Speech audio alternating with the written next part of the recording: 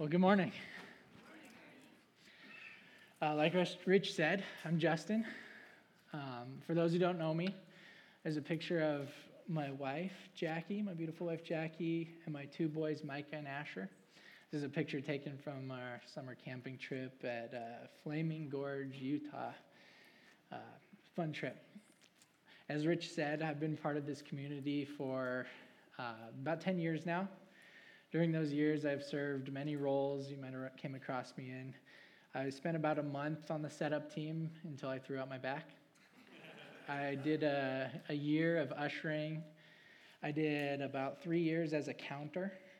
I did sort of 2 years on the board as a trustee, a couple more years as the church's financial secretary.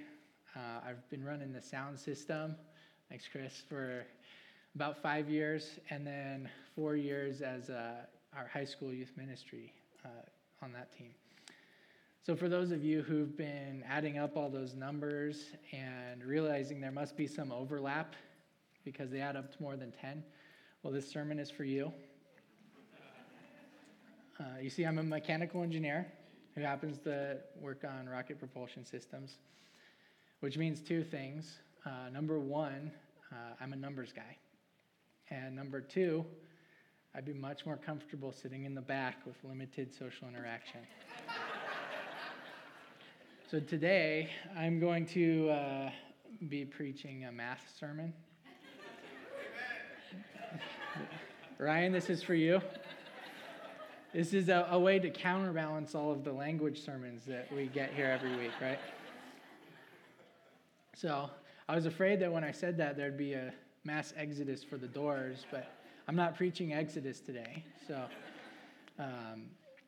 no, what I hope to do, though, is through math, give everybody a new outlook on evangelism. So, why numbers? To answer that, let's start with words. Words are human creations. We create words to communicate ideas. A lot of times, the idea that we're trying to communicate in the church setting is the idea of God. To do this, we use similes, metaphors, analogies. Sometimes we'll use poetry or music. But we always will fall short. We'll never be able to fully communicate the idea of God through our words. Numbers, on the other hand, we don't use those to communicate the idea of God, but numbers, in my mind, are a glimpse into the mind of God. And what I mean by that is numbers and science describe the nature of the world around us with equations, often some simple equations. As an example, Isaac Newton, that's my extent of my props. Isaac Newton discovered that all objects fall at the same rate. It's called gravity, and it works the same everywhere in the universe. God created that number.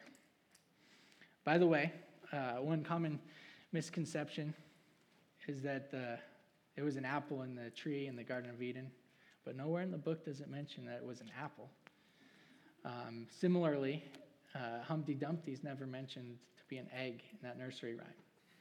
And I'm sure you'll all be reciting it in your head later to figure that out.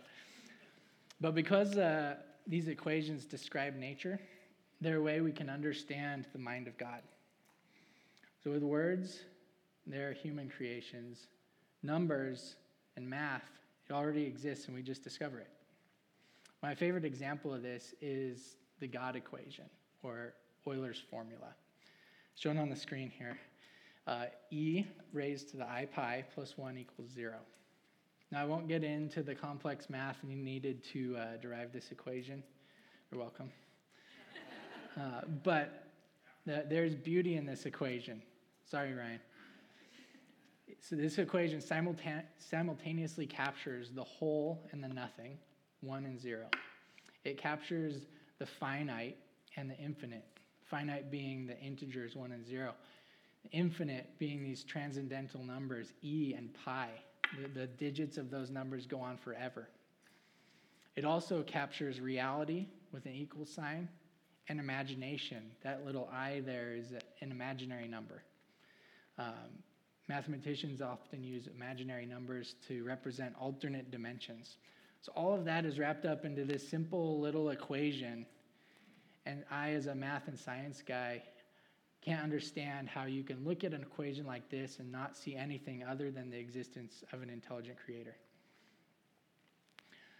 So seeing God through numbers and math is just a different way to round out our understanding of God. It's just approaching God from a different angle. It's the same way that the Bible talks about God through different genres of books within the Bible. The Bible contains historical narratives, gospels, prophecy, law, wisdom, songs. All those different genres are in the Bible, and it gives us a really full picture. Pursuing God through science and mathematics is just, in a sense, using another genre to look at God. As an interesting side note, some of the church's greatest theologians were actually great mathematicians through history. So, what was the genesis of this sermon? No. It fell flat again. Sorry. Bible jokes. How did the sermon begin? How did I come up with the idea of this sermon? Well, it started with the Great Commission, Matthew 28:19. Put it up there. Jesus said to his 11 apostles at the time, "Therefore go and make disciples of all nations, baptizing them in the name of the Father and of the Son and of the Holy Spirit." So after Jesus said that, I was wondering, well, how did they do? What happened after that? And math can answer that question for us. So there's a population growth model, an equation for population growth, shown here on the screen. P equals P naught times G raised to the nth power. That little zero is pronounced not. So in this equation, P is the final population. P naught is the initial population of Christians. G is the growth rate, which we'll get to in a minute. And N is the number of generations from Jesus' time until now, present day. A quick algebra lesson. Anytime you have an equation, in this case, here's an equation with 4 variables. If you know 3 out of the 4 variables, you can solve for the last one. So what do we know? We know the initial population of Christians at the time when Jesus gave the commission was 11. Actually, in Acts 1, it mentions that there were 120 Christians, and later in Acts 4, it mentions another 5,000. But just for argument's sake and to be conservative, in this sermon, we're going to use 11 for that initial population of Christians.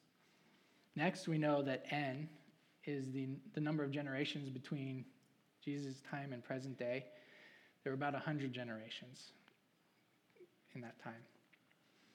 And finally, we know that the current population of Christians in the world, according to the last census, was 2,184,060,000.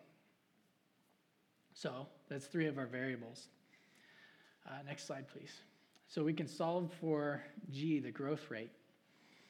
In this, this is a plot of the Christian population increasing over time. On the bottom left is in Jesus' time. That's 11. And it grows until present day, just over 2 billion. And the growth rate that would give us that curve is 1.22. So what does that number mean? To give you some context, that means that each Christian has preached the gospel or converted 1.22 new Christians on average over the history of our church. At some points in time, it may have been at a higher rate, at some points less, but on average, over the history of the Christian church, that growth rate is 1.22. So let's go through a few examples of growth rate just so we can all understand this. If the growth rate, or G, is equal to 1, that would mean each one of the 11 disciples of Christ would have reached one new Christian in the next generation. That Christian would have reached one new Christian in the next generation after that. And so on until present day, where we'd have 11 Christians in the world. Now, that would be like if my wife and I, who have two boys, were successful at transferring our faith onto our two boys. And that's it. That's all we did with our life. And you wouldn't call that really evangelistic, right? Now, on the other hand, if G was equal to 2, if the growth rate of Christianity was 2, next slide, please.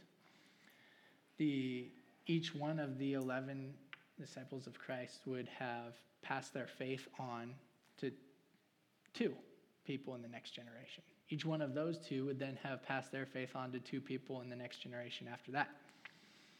Those little graphics, those guys in the graphics, those are Christians, obviously. So in that first generation, we had 11. In the second generation, how many do we have? Thank you. And the next generation after that? Awesome. This is the right crowd for this. So an example of, and this would continue on until present day, where we'd have a really, really large number of Christians. So large, I can't even put it on the screen.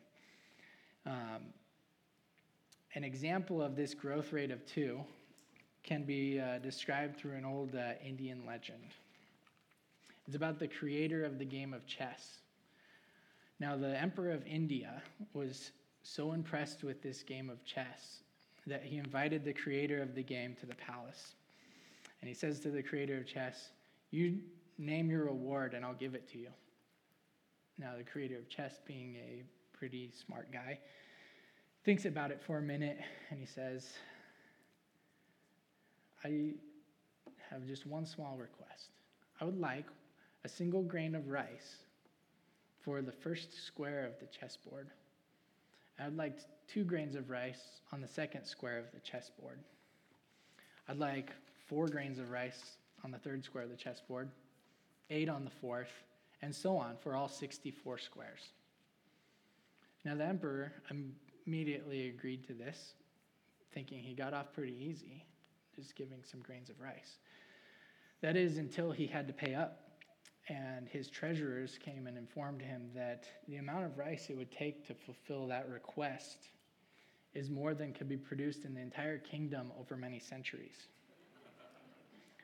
So that was doubling a grain of rice 64 times. So imagine with Christianity doubling 100 generations. It's a huge number, right? So since the growth rate is actually 1.22, what that actually means, what we've historically done as Christians, is we've been able to replace ourselves in the next generation, plus with every 4 or 5 of us, convert 1 new person. Look at the closest 4 or 5 people around you. That group of people that you're looking at, it takes all of you over your entire lives to reach 1 new person. Now, I, as a super introvert, think 1.22 is pretty weak. So I would like to challenge the church to change that 1.22 into a 2. I believe even I, as someone who's not super social, can do 2. I can reach my faith to 2 new people. It doesn't seem like too far of a stretch for me, but it would make a huge difference in the world. Let me explain. With future population projections, the world population will get to 9.77 billion people by 2050, a little over 30 years from now. If all of us Christians right now changed our growth rate from 1.22 to 2, we would increase the percent of Christians in the world from the current 32% to 74%. I have to believe that the world would be a better place if we did that. Just to sober everyone up a little bit, we have to increase our growth rate from 1.22 to 1.5 just to maintain the current 32% of Christians in the world. If we continue at a rate of 1.22, the number of Christians in the world will dwindle to just 13% by 2050. Yeah, it's kind of scary. So we must do better than we've ever done in the past over the history of the church just to maintain status quo. I'd like us to even do better than that. So that group of 4 or 5 people that you just made has just shrunk down to 3 just to maintain status quo. So what does this look like for us? Getting practical. If you're a parent, it's extremely important that you make your faith sticky to your children. In fact, I would argue that while your kids are in your house, that be your primary focus. If you and your spouse have 4 kids, let's say, that's 2 for each of you. That your goal is covered. Focus on them, right? If you and your spouse, like my wife and I, have 2 kids, that's 1 for each of us, I would say that you would need to focus on those kids while they're in your house. And then once they're grown up and moved on, we have the rest of our lives to reach 1 new person each. The larger teaching theme this fall is wisdom and stability. What I'm trying to argue today is that there's stability in evangelism. It's the stability of focus. I'm urging us as parents to prioritize the spiritual formation of our children, our own kids. Imagine the strength and security and clarity that our kids receive from parents who are devoted to God. How many of us can look back with gratitude on a parent whose faith profoundly encouraged our faith, whose commitment to God provided a deep sense of stability for our family? If you don't have children, then pour into people where you work or where you recreate. As grandparents, mentors, members of this church, members of society, we can all play a significant role to someone. The goal is 2. The point is that it's super impactful evangelism is focused and personal. In the Master's Plan for Evangelism, Robert Coleman makes this point. He says that Jesus changes the whole world by building a relationship with 12 men. So all this math is telling us that we can make a big difference with small numbers, and that it's this focused, personal, relational type of evangelism. But this also happens to be the kind of evangelism that's described in scriptures. In Luke 24, the Emmaus Road story that's guided our church, 2 men are walking towards Emmaus, and as they're walking, Jesus joins them. The verse says, as they talked and discussed these things with each other, Jesus himself came up and walked along with them. And Jesus didn't just sit there on the side of the road and watch them walk by and preach at them, right? He joined them on their journey. He walked with them, he talked with them, and later he broke bread with them. All through the scriptures are stories and examples of Jesus living with people. He's doing all these things, living with people, praying with people, eating with people. He even partied with people. In Mark 12:31, the second part of the Great Commandment, this is what Jesus says. He says, after loving your God, he says, love your neighbor as yourself. It doesn't get more personal or relational than that, I don't think. That's the Great Commandment. It's very personal. Jesus knows that the most effective way to spread the good news is relational and personal. That's why he told us that. All throughout the New Testament are examples of these early Christians living out that kind of faith. Paul, who wrote a lot of the letters of the New Testament, and he wrote these letters to a bunch of churches that he started throughout the old world. He didn't just start churches and move on. He lived with the people at these churches that he started. 1 Thessalonians 2:8 says, because we loved you so much, we were delighted to share with you not only the gospel of God, but our lives as well. A great analogy that happens to align with our youth ministry is that of fire. The population growth model, the math model that we've been talking about, tells us that we can make a huge difference with small numbers, like 2. In the same way, a whole forest fire can be started with a single spark. That spark doesn't start the fire by going around and lighting every bush and tree. No, it just lights one. That's why our youth ministry in its various forms has been called Fuel 45, Ignite, Ember, and Wildfire. Our children are our sparks. So my hope with this sermon this morning is that you've got a new idea of evangelism, from something like handing out pamphlets on the corners, preaching to large groups of people, confronting strangers and other scary things. At least to me, they're scary. Some people are gifted. To something that's more approachable, something that's more intimate, something that's more personal, something that's described through our scriptures. So even I, as an introvert among introverts, can take the challenge of two.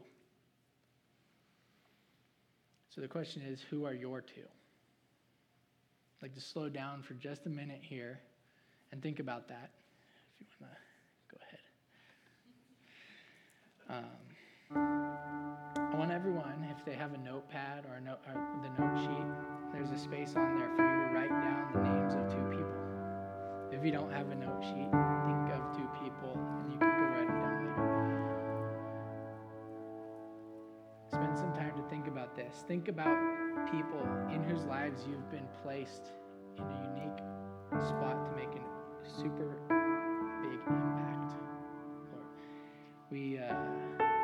now that you think of those people, who you can have a big impact on? Who can you also devote your life to sharing your faith with, sharing your life with? Those two people that you write down are the people that you're going to be sharing meals with, going to their kids' soccer games, sharing your faith with. They're going to see Christ through you. So as we leave here this morning, with two names written down, we have nothing left to do but to act. Thank you. At this point in the morning, I'd like to pass the peace. If you'd stand with me.